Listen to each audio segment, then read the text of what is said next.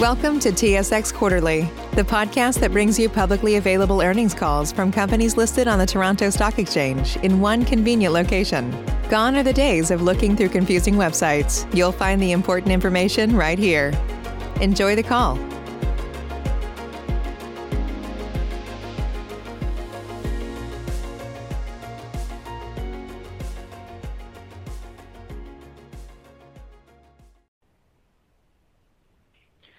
Good morning. My name is Renz and I'll be your operator today. At this time, I would like to welcome everyone to the Organigram Holdings Inc.'s third quarter fiscal 2021 earnings conference call. All lines have been placed on mute to prevent any background noise. After the speaker's remarks, there will be a question and answer session. We ask you to please limit yourself to one question and one follow-up question. You may re-queue if you have further questions. As a reminder, this conference call is being recorded and a replay will be available on Organigram's website. At this time, I would like to introduce Ms. Amy Schwalm, Vice President, Investor Relations. Thank you, Renz. Joining me today are Organigram's Chief Financial Officer, Derek West, and our Chief Strategy Officer, Paolo De Luca. Before we begin, I would like to remind you that today's call will include estimates and other forward-looking information from which our actual results could differ. Please review the cautionary language in today's press release regarding various factors, assumptions, and risks that could cause our actual results to differ. Furthermore, during this call, we will refer to certain non-IFRS financial measures, including adjusted EBITDA and adjusted gross margin. These measures do not have any standardized meaning under IFRS, and our approach in calculating these measures may differ from that of other issuers and so may not be directly comparable. Please see today's earnings report for more information about these measures. I will now hand the call over to Paolo. Thanks, Amy. Good morning, and thank you for joining Derek and me today.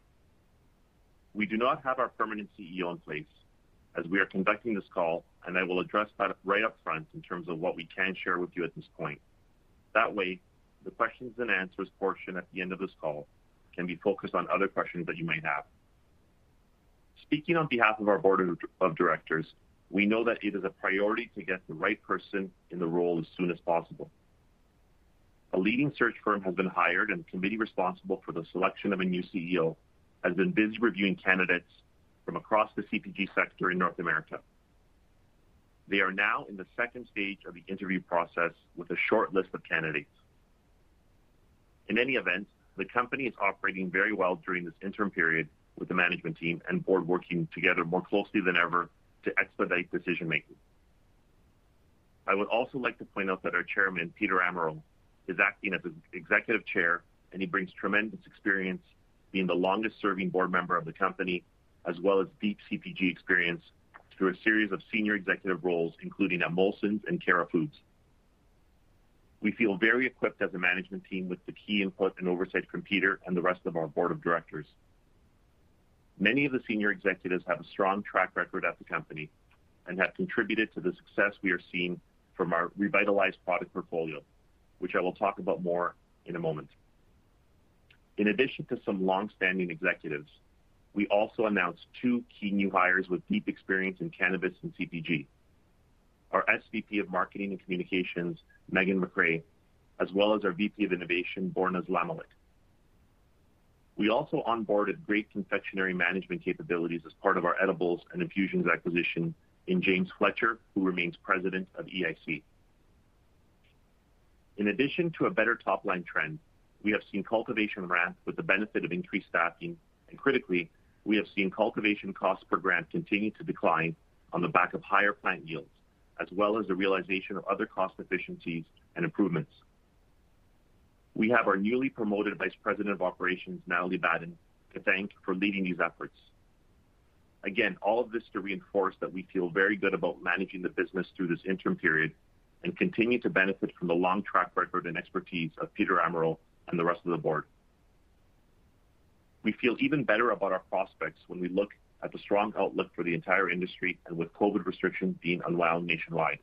a strong seasonal backdrop, and the ongoing expansion of the retail store network in key markets like Ontario. Derek will go into more specifics on our outlook for our fiscal Q4. So just to sum up before I continue to discuss the quarter, we won't be answering any other questions on the CEO search on this call, but look forward to updating you as soon as we are able to. Now I will move along to the fiscal Q3 results that we released earlier this morning.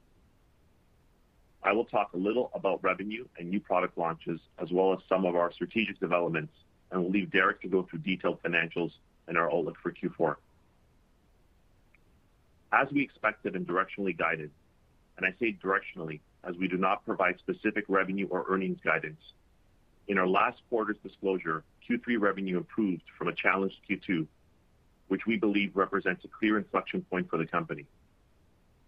As I mentioned, we have ramped up operations and staffing such that we were better able to fulfill demand in Q3. We believe Q3 revenue was still negatively impacted by relatively suppressed demand from some provincial boards, particularly in the most populous province of Ontario. Strict COVID-19 restrictions in Ontario meant less staffing to enable physical distancing and retail stores being limited to 25% capacity for most of March, and then closed completely to all foot traffic for the balance of our fiscal quarter, which ended May 31st, 2021.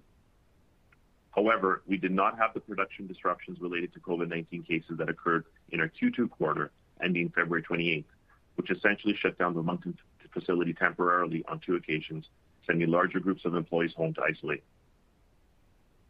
Our revitalized product portfolio is resonating with consumers, and this is reflected in revenue growth in Q3.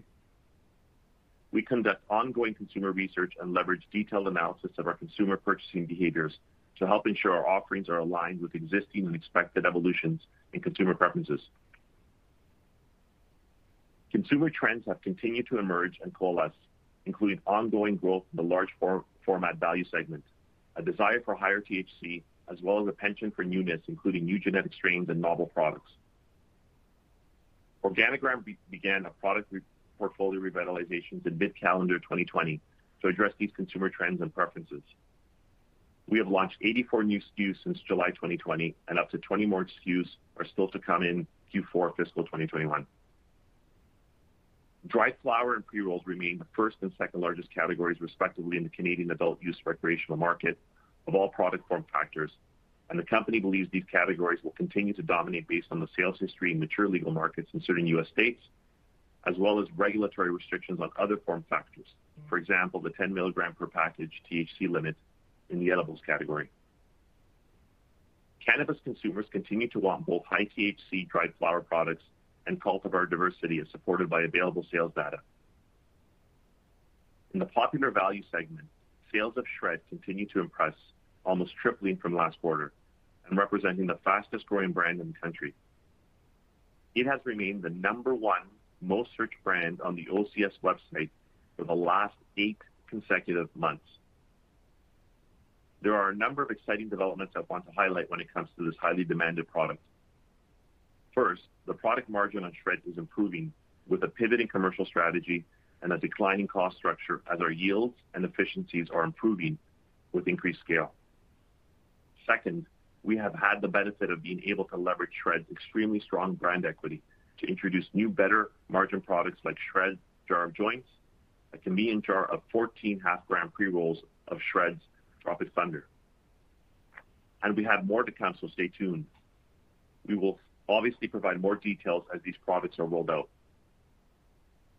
Late in Q3, Organigram officially announced the launch of Big Bag O' Buds, indoor-grown, strain-specific dried flower in a 28-gram value format.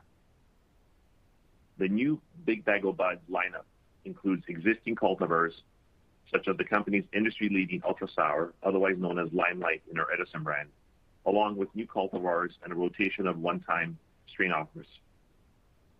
Big Bag O' Buds contains a minimum of 17% THC, and one-time offer or OTOs will range in strain selections including Grapefruit GG4, Original Glue, and Lemon Tree strains.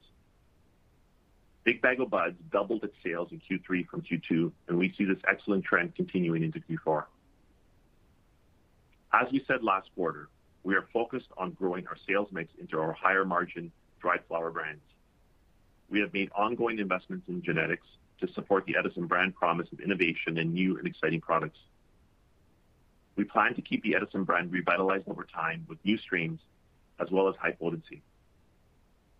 As you have heard other licensed producers lament, it is not easy to grow new strains at scale with both high THC and balancing that with high plant yields.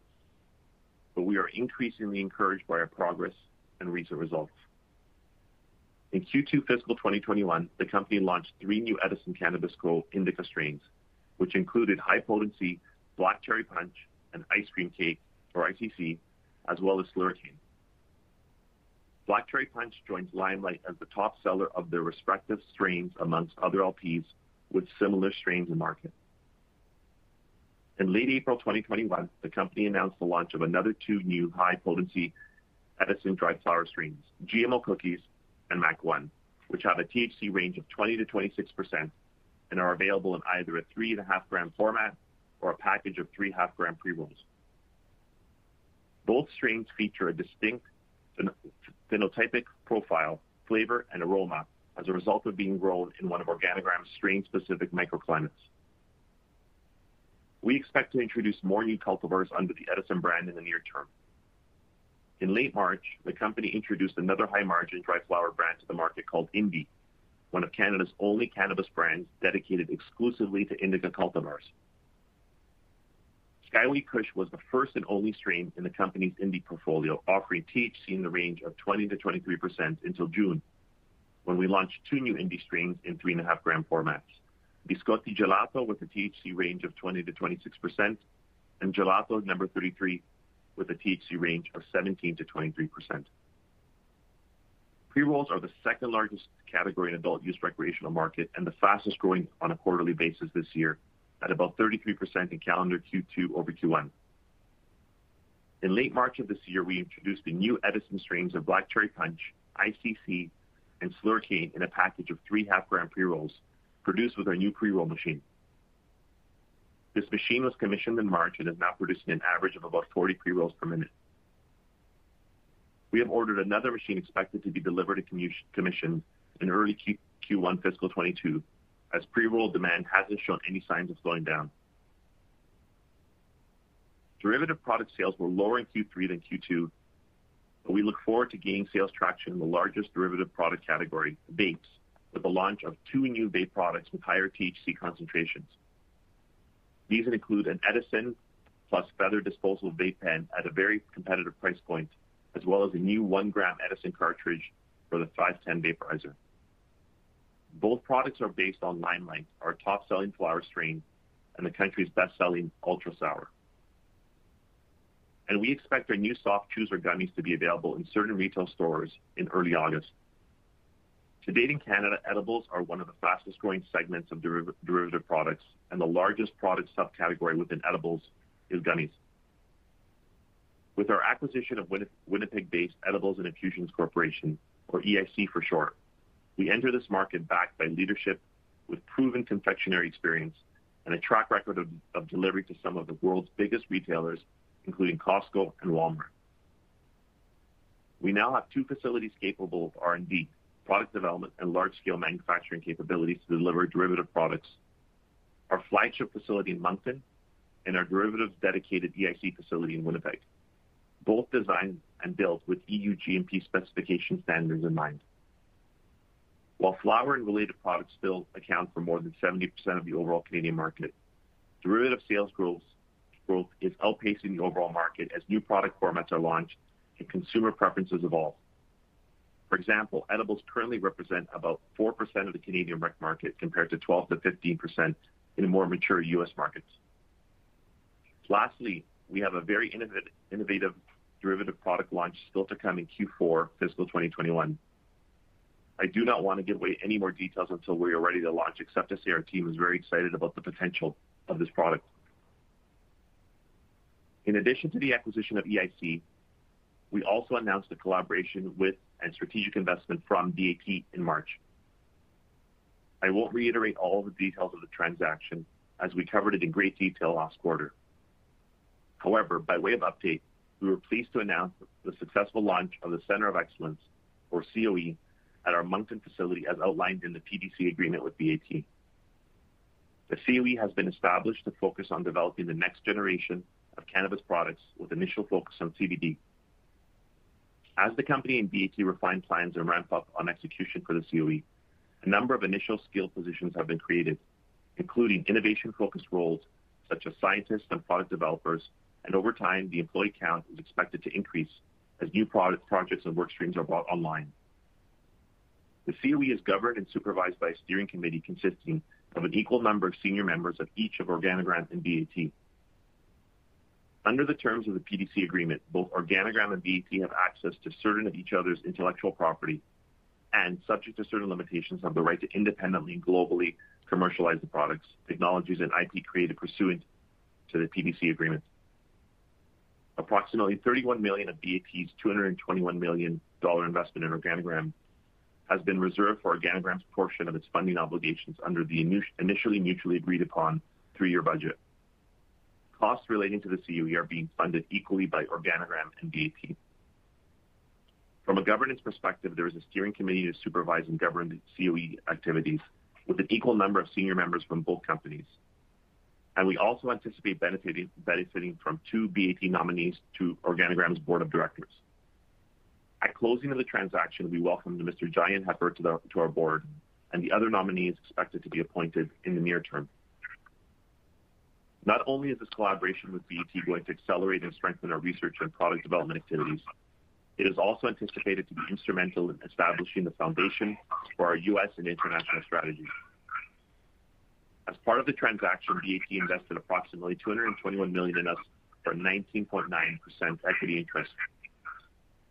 With a significant capital injection, Organigram is well positioned to expand into the U.S. and other international markets at the right time and subject to applicable law. I will now turn the call over to CFO Derek West. Thanks, Paulo. I will start with our strong financial position. As we announced last quarter, we have a balance sheet free of any significant debt after repaying our entire term loan balance of $58.5 million. This elimination of our debt amounts to about $2.7 million in annual interest savings. In terms of liquidity, including $31 million in restricted funds, the company currently has $220 million in cash and short-term investments.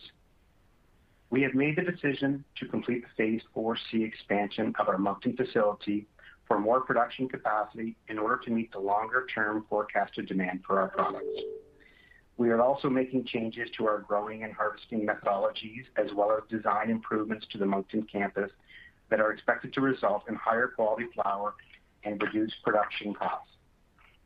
The budgeted amount for Phase 4C and this work is estimated to be $38 million and anticipated to be incurred starting in fiscal Q4 2021 with completion targeted during fiscal 2023.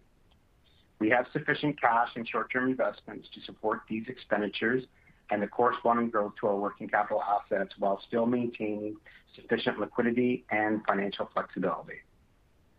As you may have noted, we did file a preliminary base shelf prospectus just recently, which allows us to move quickly to access even more capital to pursue attractive growth opportunities should they arise.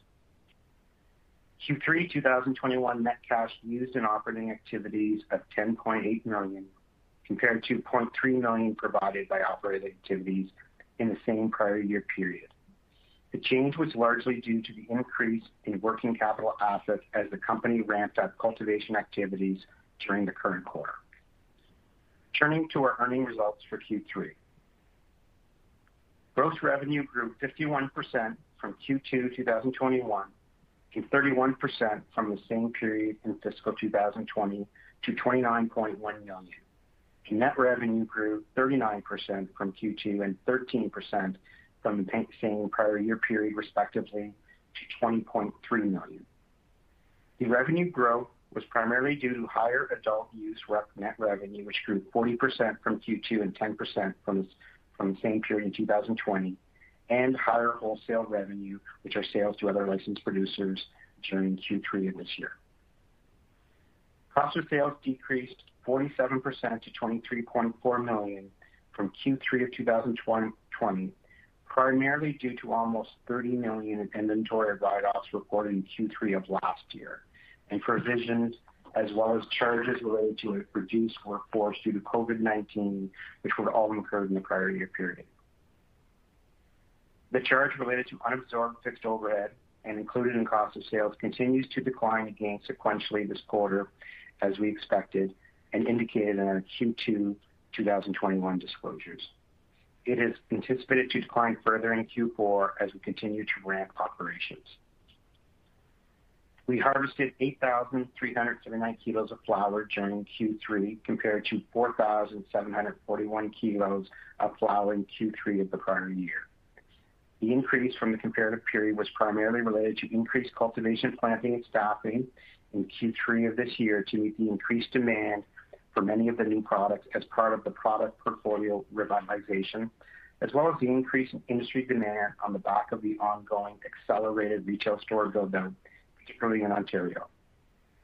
We were using approximately 80% of our grow rooms in Q3 fiscal 2021, and as of the date of our MD&A, we were using 85% of our grow rooms.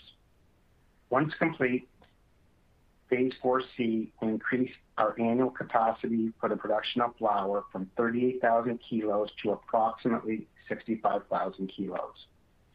The total capacity of the company's Moncton campus facility will continue to fluctuate as the company further refines its growing methods and room utilization. IFRS gross margin increased to a positive $2.1 million from a negative $50 million in Q3 of 2020, largely due to lower cost of sales, as I just described, as well as net non-cash positive fair value changes to biological assets and inventory sold in Q3 of 21 versus negative changes in the prior year comparison period. Adjusted gross margin was a negative $0.7 million in Q3 21 as compared to a positive $4.1 million in the same prior year period, largely as a result of the value segment offerings comprising a larger proportion of total revenues in Q3 of 2021, combined with prior periods' higher cultivation costs making up the current period's cost of sales. SG&A, excluding non-cash share-based compensation, increased to $13.6 million from $10.3 million in Q3 of 2020, largely due to increased staffing and office costs related to the establishment of the Organigram Center of Excellence and the EIC acquisition, higher cultivation-related research and development costs, as well as higher audit fees in connection with the company's regulatory requirement to obtain an integrated audit opinion for the first time for fiscal 2021 financial statements. Adjusted EBITDA increased to a negative $10.2 million from a negative $2.1 million in Q3 20, largely due to lower adjusted gross margins in Q3 2021 and due to some higher general and administrative costs, as I just described. The net loss in Q3 of 2021 was reduced from Q3 2020 loss of $90 million to $4 million.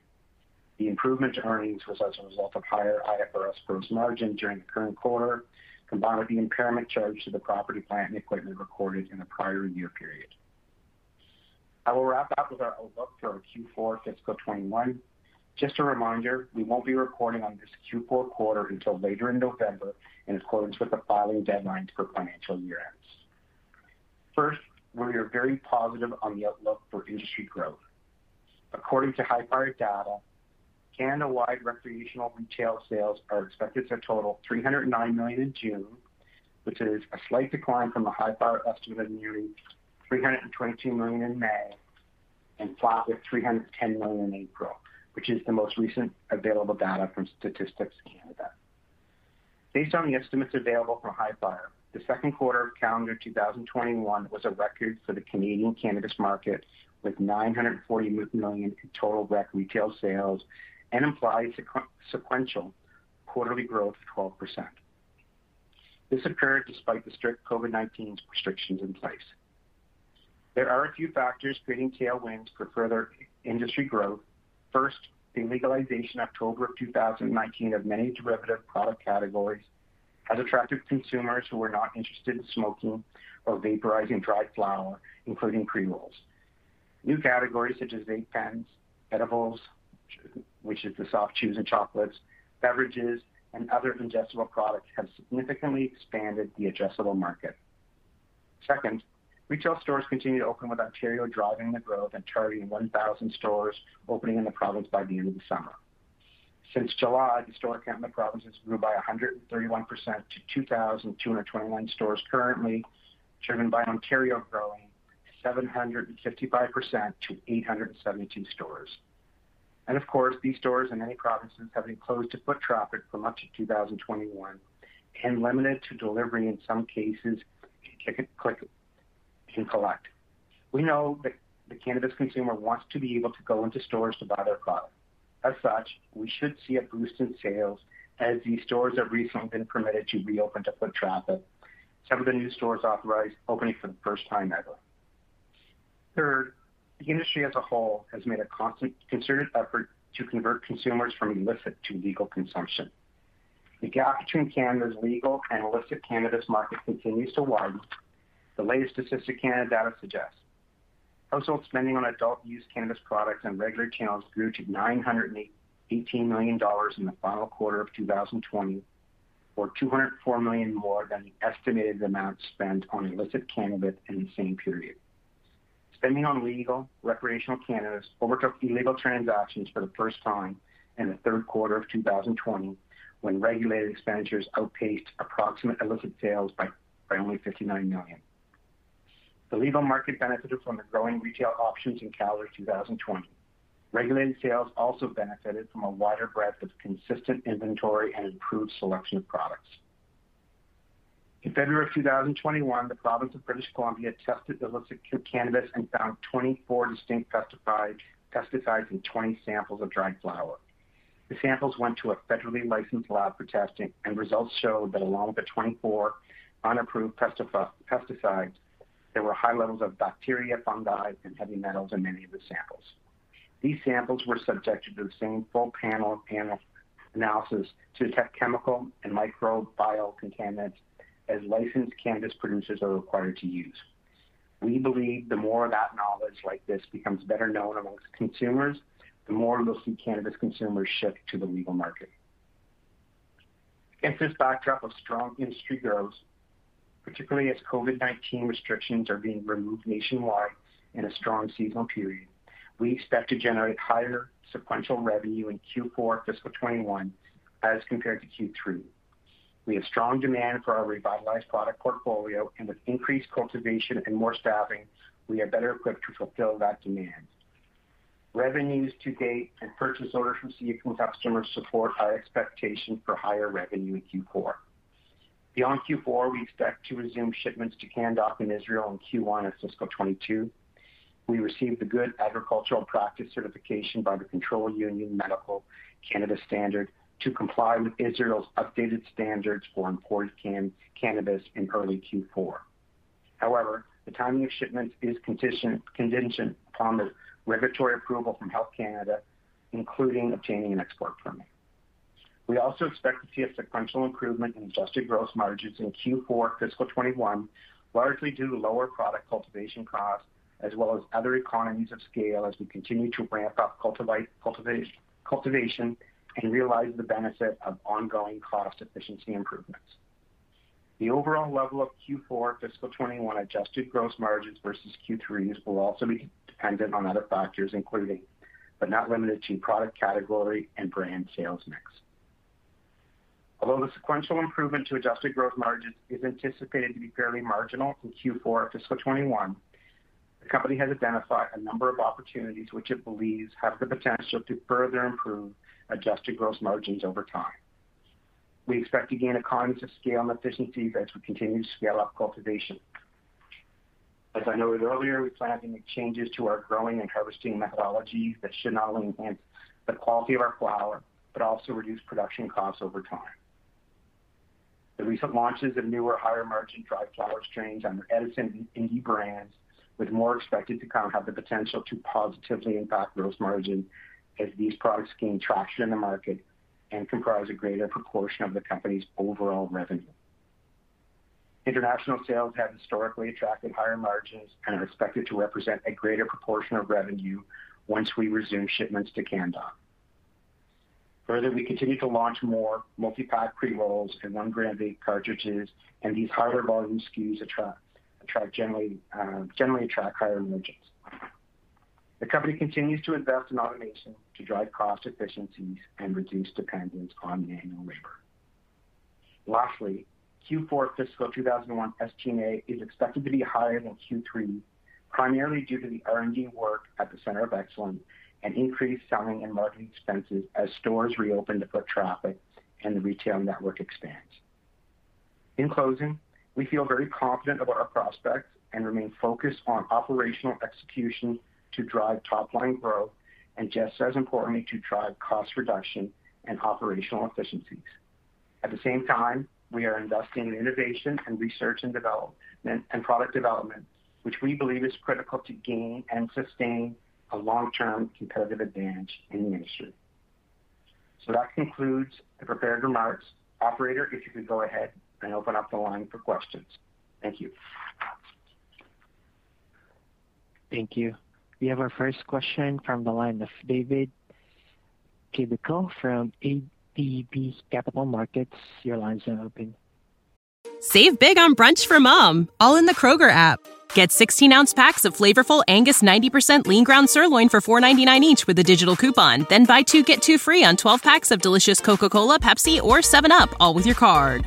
Shop these deals at your local Kroger, less than 5 miles away. Or tap the screen now to download the Kroger app to save big today. Kroger, fresh for everyone. Prices and product availability subject to change. Restrictions apply. See site for details. Hi, good morning. Congratulations on the quarter. Thanks for taking my questions here. I want to start, I think in your prepared remarks, you mentioned revenue mix, and you look at margins being increased in Q4 as a result of product category or dependent upon product category and sales mix. I just want to know from Organigram's perspective, now with dispensaries opening, many of the COVID restrictions lifting, to what extent do you view this as a tailwind for you and the industry as a whole, especially when it comes to the derivative products or 2.0 product offerings, just given that we know that many consumers require that in-store or dispensary in-face experience to actually educate a lot of their decisions with these products. And with that said, are you able to comment at all about what you potentially think that a revenue mix could look like from a 1.0 versus 2.0 product category split? Thanks. Hey, Derek. Hey, David, sorry. Can you hear me okay? Yeah, loud and clear. Perfect. Thanks for the question. It's a great question. First of all, yes, we do view everything that's happening in terms of the stores, the availability, both new stores opening and also in-store foot traffic, and also just the seasonality where we are in kind of the summer, the kind of the whole social experience and so forth. We do view that as a tailwind. I think your point on derivative products is bang on. Some of those products require, a bit more hand-holding maybe from bud tenders. I was in a store in Toronto just last week, walked in, and I was really taken aback about how much a bud tender can influence a consumer's purchase decision. The person in question walks into the store, kind of middle-aged man, and the bud tender really had a strong influence in terms of, in this particular instance, he was looking to buy an edible and really help them navigate to a particular brand and so forth. So when I think of derivative products, when I think of our derivative products in particular, our powdered beverage, which I think is a relatively novel and innovative product, that will certainly do better in our view in a situation where someone walks into the store and can be navigated by a bud tender to a different type of beverage, maybe something that's not as heavy to carry around, something that they could put in their purse or their back pocket now that they're able to be more social under better kind of COVID environment. We think the same thing certainly with our gummies, which are going to be coming out in August. I think chocolate is also another great opportunity, which is more geared to the kind of the fall and winter seasons. So I definitely think that derivatives will be a big beneficiary of in-person store traffic and the expansion of retail stores. Our derivative portfolio in aggregate has probably under-indexed, the Canadian market in the last year. That is also by design on our part because, with the restrictions of COVID and, the limitations that we experienced there for a while in terms of less staffing, we thought it was prudent to pivot to higher, bigger categories such as flower and pre-roll. So we've over-indexed there even against the 70%, which I cited in the prepared comments. But I think we'll definitely be shifting more to derivatives going forward and starting with Q4 as well. You'll see some product launches in the next month to 2 months that we're excited about. And Derek, do you want to add anything on the margins or the revenue mix? I would say that as it relates to we don't disclose any exact margins by any of our product categories and brands, but I would say that it's a mix on all of it in terms of point to any product category. There is various margins depending on the format and the brand. I would say that we will benefit over time with the economies of scale that we expect to get as we're lowering the cost per unit, the cost per gram, which positively impacts all of our product categories, including derivatives, although not as direct and one-to-one as it will with the flower categories. And so we've essentially doubled the production volume in Q3 compared to Q1, and where a large portion of our costs are fixed, we are benefiting significantly over the last quarter with regards to a lower cost per gram, and we'll start to see that show up. Most of that benefit ends up into our inventory, into what's sold, and we'll start to see that as we look forward to a certain extent, and as we continue to move to higher production levels. There'll always be a bit of a timing, and it's not always going to be exact, but definitely with the higher production levels we're running at, along with other efficiencies and operational improvements that we're making and getting improved yields at the facility, there's positive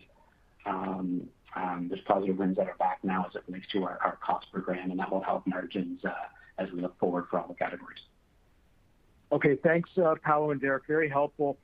Last question from me, and then I'll hop back in the queue. I know you mentioned in your prepared remarks the Center of Excellence associated with the British American Tobacco Company. Beyond what you've said in your prepared remarks, is there any color you can give us for what type of products you expect to hit the market and potential timing here? For example, are these going to be existing products that you already have that you're looking to tweak, like chocolates or beverages, or are these going to be a new product offerings altogether? Thank you, and congrats on the quarter again. Thanks, David. Yeah, look, on the BAT, there's not a ton that we can really say because, we just launched it. I can tell you that we're extremely happy with the people that are involved in the COE, the hirings that we've made.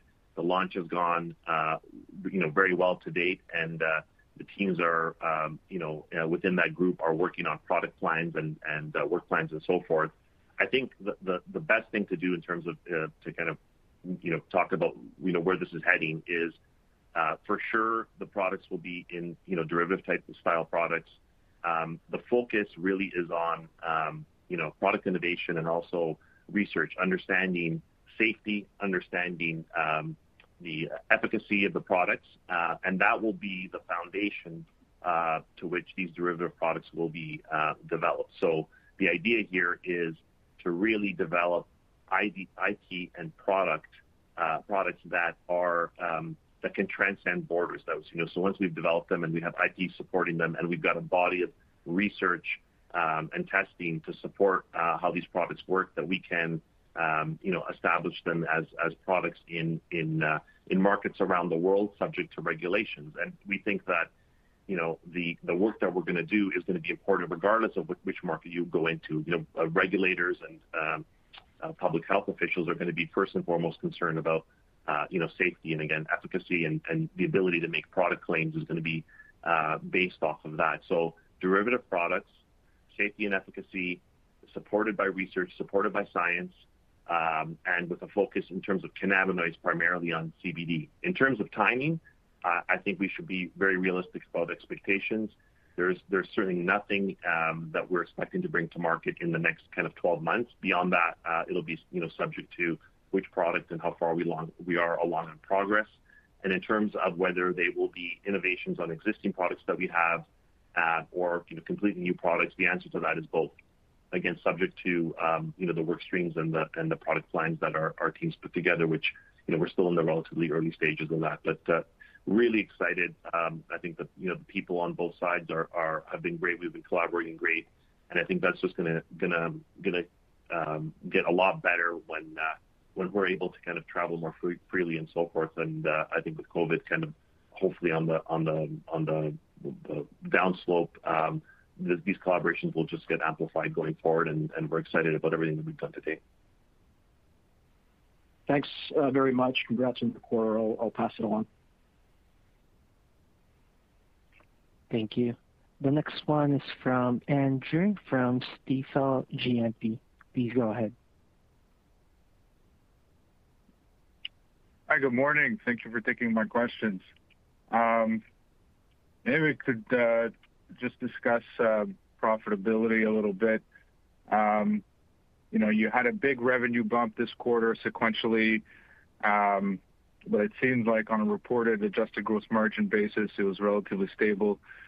Cognizant that you still have some unabsorbed fixed costs in that, and you're continuing to scale. So, if your product mix remains stable, could you give us a sense of what kind of revenue level we would need to see in order for you to return to kind of pre-COVID gross margin levels or normalized gross margin?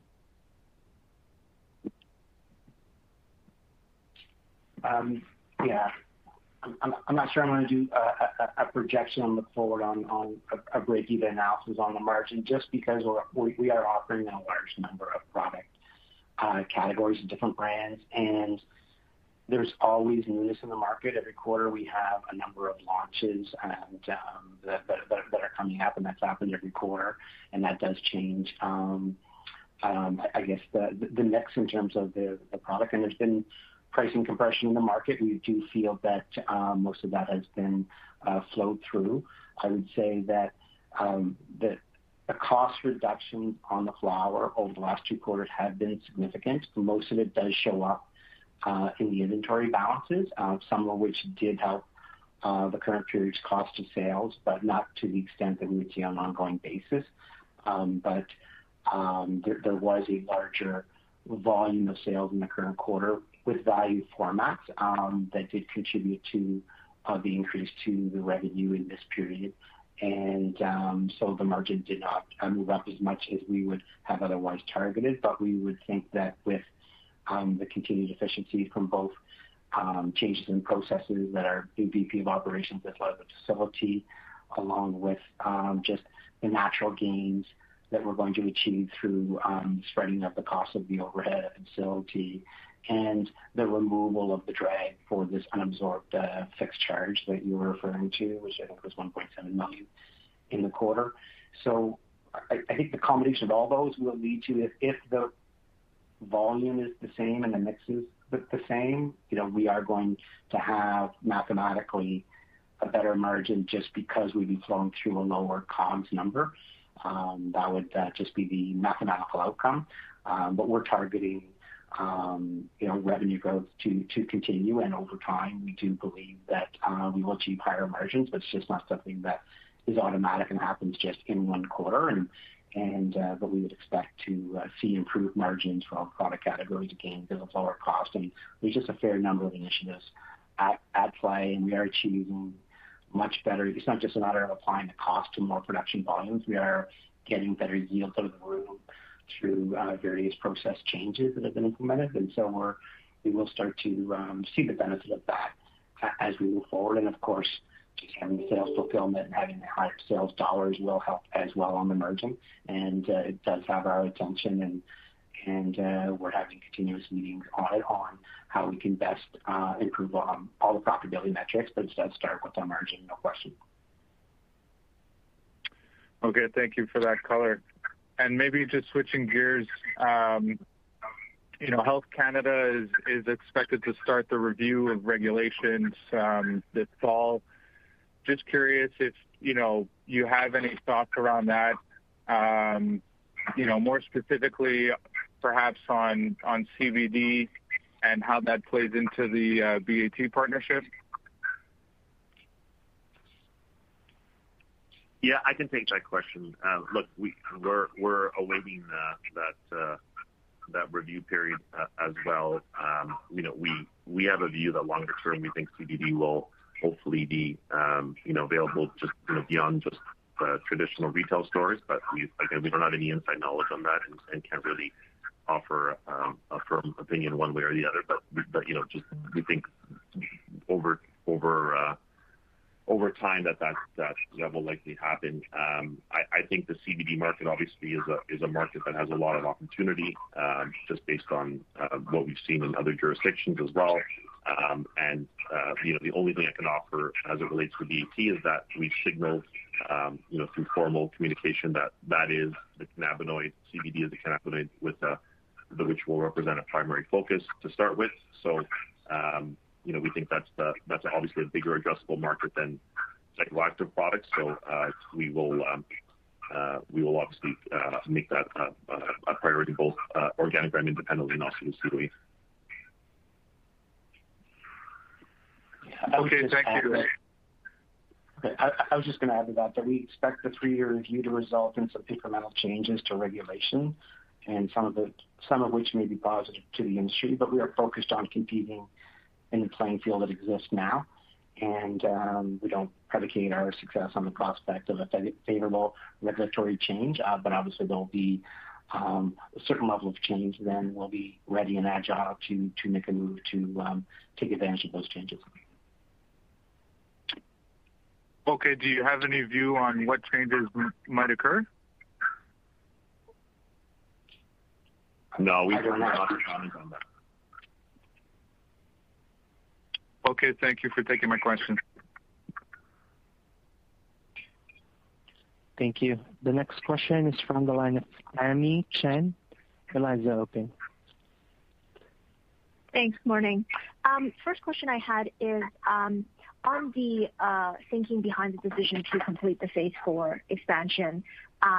I noticed another one of your competitors recently brought on a lot of new capacity on their end. So I just wanted to dig into that a bit further. You talked about wanting to meet longer term forecasted demand, but as far as I think we can see, at least in the earlier part of this year, provinces were still rationalizing SKUs. Looks like there have been some share losses among the bigger LPs, apparently to some craft growers. So I just wanted to understand, what specifically are you seeing that prompted the decision to finish Phase 4? Is it discussions with provinces going forward, or is it that you're just getting more bullish on more Ontario stores? Just wanted to dig into that a bit more. Thank you. Hey, Tammy, it's Paolo. Great question, and I have a few comments to make on that. So, number one, I think we're bullish on stores. We're bullish on growth. We're also bullish on Organigram. We've as all the publicly available information, including from Hifyre, will point to our market share has been increasing, and we're not able to even produce what we need to meet demand now. So that's part of the decision. Our specific situation at Organigram requires us to produce more flower. We also have, as part of the investment initiatives, to improve our THC and to improve our efficiency. So when we did the analysis, all the signs pointed to that this was the right decision to make and that we needed to do this to grow our business. In the context of the macro environment, I would just also mention that, when you look at the way the industry has unfolded in the past few years, it never made sense for all of the production facilities that were built to be put online. And we knew that over time, the best facilities, and when I just say best, I'm talking about either lowest cost of cultivation or highest, quality product or a combination thereof, would survive over the long term. And we've seen some of the larger players shutter some of their production facility because it's either inefficient or cannot produce the right quality flower. And also in M&A situations, we've seen companies post M&A, again, shutter facilities.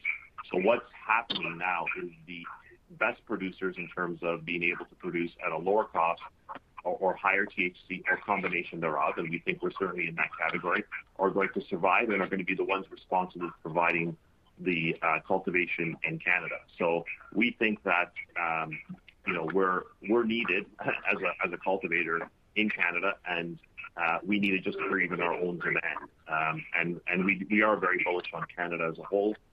I think the market has a lot of room to grow. We hope to see that growth now that Ontario is opening in stores and stores are open for foot traffic. And when I look at markets like more mature markets in the U.S. like Colorado, which did less than 6 million people, they did $2.2 billion in sales in 2020. So if you were to if Canada follows a trajectory that's even a fraction of that, we're going to need that cultivation. So again, for us, there's demand on the table that we need to satisfy. There's efficiencies that we need to go after, and there's THC improvements that we still think we can make, and that's what's driving the decision to make that investment into Finish 4C. Got it. Okay, that's very helpful. That was it for me. Thank you. Thank you. The next question is from the line of Adam Buckham from Scotiabank. Your line is open. Morning. Thanks for taking my questions. So maybe a question on the back of Tammy's there. So you talked about your capacity and how it's grown throughout the last 2 quarters. Are you able to give us an idea of what your fill rate is on POs as of Q3 versus your prior quarters? I don't know, Derek, if you have those numbers handy. I don't have the exact numbers, but I can tell you directionally speaking that it's gotten a lot better. And in particular with the largest province, Ontario, we have, I think most recently we filled, something like 99% of our POs that were actually cut on some of our bigger SKUs. So a lot of credit to be given to our operations department and Natalie in particular. They've gotten a lot better at fulfilling POs, and I think our sales and operations planning process has gotten way better. We're really dialing that in, and I think that's going to help us on our efficiencies and also not missing on sales opportunities. So I can't give you exact numbers, for the whole company at this point, but I can tell you it's gotten significantly better. We're very pleased, and I think that gives us a lot of confidence going forward in terms of meeting our purchase order obligations. Okay, great, thanks. So second question for me, I was wondering if we could get an idea. You guys had pretty strong sales growth in the flower category, right? Like, how much of that velocity from a SKU perspective came from larger format versus smaller format products? And then I guess secondly, like how much of that, if you can give us an idea for, the newer strains versus some of the more, legacy products. Yeah, I could tell you that, we've been rationalizing our SKUs to make sure that we're focusing on higher velocity SKUs. And right now we're firing on all cylinders. Our 3 big brands that I think are worth mentioning, Shred, Edison, and Big Bag of Buds, they're all moving well. Big Bag of Buds is obviously a large format SKU. Shred is also, our jar of joints is doing extremely well. So we're very pleased with our velocity on the flower and pre-rolls in particular. There's probably a bit more work to do on the derivative portfolio, but that's going to be revitalized in the next month or 2, and you'll see that with new SKUs coming to market. So we're really excited. I think the biggest limitation we've had is just the availability of flower, which again speaks to our commitment to doubling down, or not doubling, but increasing our capacity and finishing off Phase 4C, which is already substantially complete. Okay, great. Thanks. Thank you. The next question is from the line of Rupesh Parikh from Oppenheimer. Please go ahead. Good morning. Thanks for taking my questions. So, Paul, I just had a question just on the competitive backdrop out there. So clearly we've seen a lot of consolidation in space really the past few months. So just curious, how you feel about Organigram's position, just given some of the developments out there. And then where does consolidation or M&A, where is that a focus going forward for Organigram?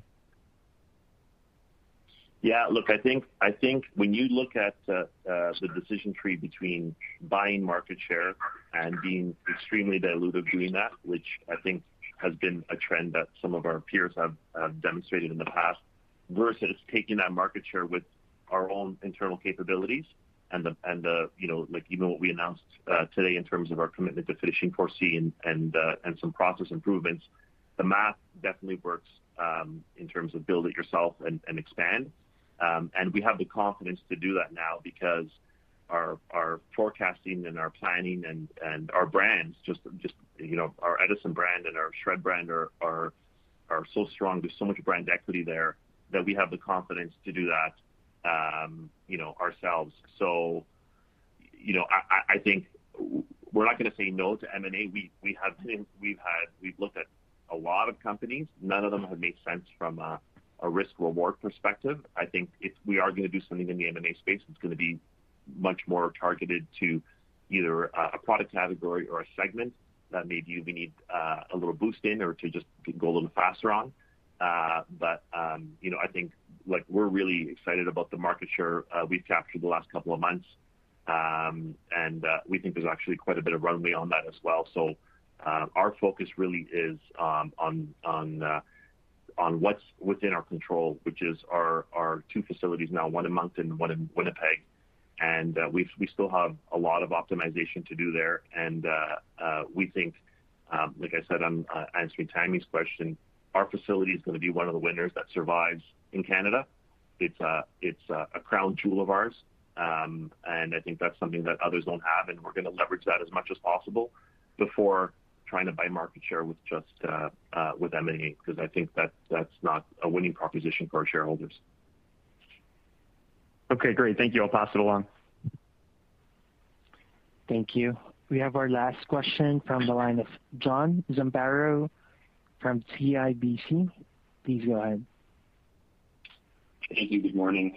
I'd like to better understand the strategy when it comes to how Organigram gets to improve margins. And I ask that with the backdrop of we've all seen the numbers on Shred. I think we can all agree it's pretty remarkable growth, but it's one of the largest or top-selling brands in Canada already. But that doesn't necessarily result in positive margins. So I wonder, does this need to get to an even higher level of sales to become a positive margin contributor, or should we think about it as that is probably not going to be the primary driver of margin expansion, and that margin expansion will come from the other categories that you're focused on? John, that's a great question. Look, I think to answer that question, what I would say is Shred will benefit from increased volume for sure. Shred will also benefit from lower cost of cultivation, which we're already demonstrating. Shred will also benefit from line extensions. Jar of Joints is a good example of that. That's a better margin product example for us than the 7-gram pouches. And we think we can take the brand extension to other products as well. The brand equity that Shred has is remarkable. I mean, it's a pleasant surprise for us. And along with Edison, I think we've got two real winners to build upon. And getting brand equity in cannabis has been a hard proposition for a bunch of reasons, structural, including regulatory and so forth. So like can advertise and all that other stuff. So I would say, look, we want to obviously shift as much as possible to higher margin brands. That is happening already, I think, with our new Edison strains. And I think that investment that we made in our facility to bring the THC up will allow us to do that. But we're keeping a close eye on Shred, and trust me, it's a big topic of discussion internally, and we have a plan to take it to a better margin place. And I would just be patient and watch us roll that out in the next couple of quarters. But I think line extensions would be one answer. Efficiencies on just cost of cultivation, and then just general efficiencies in terms of the way we operate. I think we're going to get there very soon. Okay, that's very helpful. Thank you. And then the second question, I suppose, is two parts. They're both related to margin, though. First, are there other international markets that you're potentially going to sell into over the next couple of quarters? And then second, in Canada, how would you characterize where we're at in terms of price compression on the producer side? Is there still room for this to fall forward, in your opinion, in the next few quarters? Yeah, on international, I think we're signaling that we're probably going to restart international sales in our fiscal Q1 of next year. International, while we would like to make it a bigger part of our business, we still have a lot of opportunities to deal with in Canada here, and we want to make sure that we're capturing all that demand. But longer term, I think as part of our strategy, we do have to figure out a way to get more international sales, and hopefully we'll have more news on that again as by the time the next quarter rolls around. On price compression, look, that's a hard one to answer because that requires a forecast of supply and demand. It's hard to actually get good transparency on what the other producers are producing in terms of kgs. And again, I think I made the comment earlier on the M&A question is we think that there's going to be continued rationalization of cultivation facilities. Obviously, as that cultivation comes offline, that will, the supply will hopefully start to reach the side of the equation will start to balance a bit better. On the demand side, though, we're seeing, growth. Certainly the proliferation of stores in Ontario is going to drive a lot of that. And it's certainly slowed down, if nothing else. So that's probably a sign that it's bottoming. And I think, the margins just become impossible at a certain point for LPs if they keep, dropping it. So I think, rationality will prevail. And the one thing I am encouraged about with M&A is that, people will be a bit more rational. I think some of the companies that have done that are going to have to look really closely in the mirror to see and ask themselves the question, is it worth producing in this, facility that can't, get the THC to the right level, or the cost of production is too high. That'll get rationalized, and I think that's going to help the overall supply-demand equation. But on our side, we're committed to making money at these prices because we have to. It's within our control to get more efficient, and that's what we're driving to. And again, on the THC side, we've seen our THC climb, but there's still more work to do there. And I think that's the way we're going to deal with it on our end, just making sure that we maximize our THC and keep our costs as low as possible. Understood. Thank you very much. Thank you. This concludes today's conference call. Thank you for participating. You may now disconnect. Have a great day. Save big on brunch for mom, all in the Kroger app. Get 16-ounce packs of flavorful Angus 90% lean ground sirloin for $4.99 each with a digital coupon. Then buy 2, get 2 free on 12 packs of delicious Coca-Cola, Pepsi, or 7-Up, all with your card. Shop these deals at your local Kroger, less than 5 miles away. Or tap the screen now to download the Kroger app to save big today. Kroger, fresh for everyone. Prices and product availability subject to change. Restrictions apply. See site for details.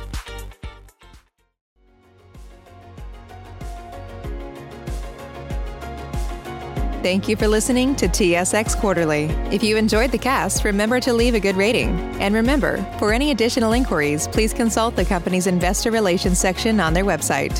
See you next time.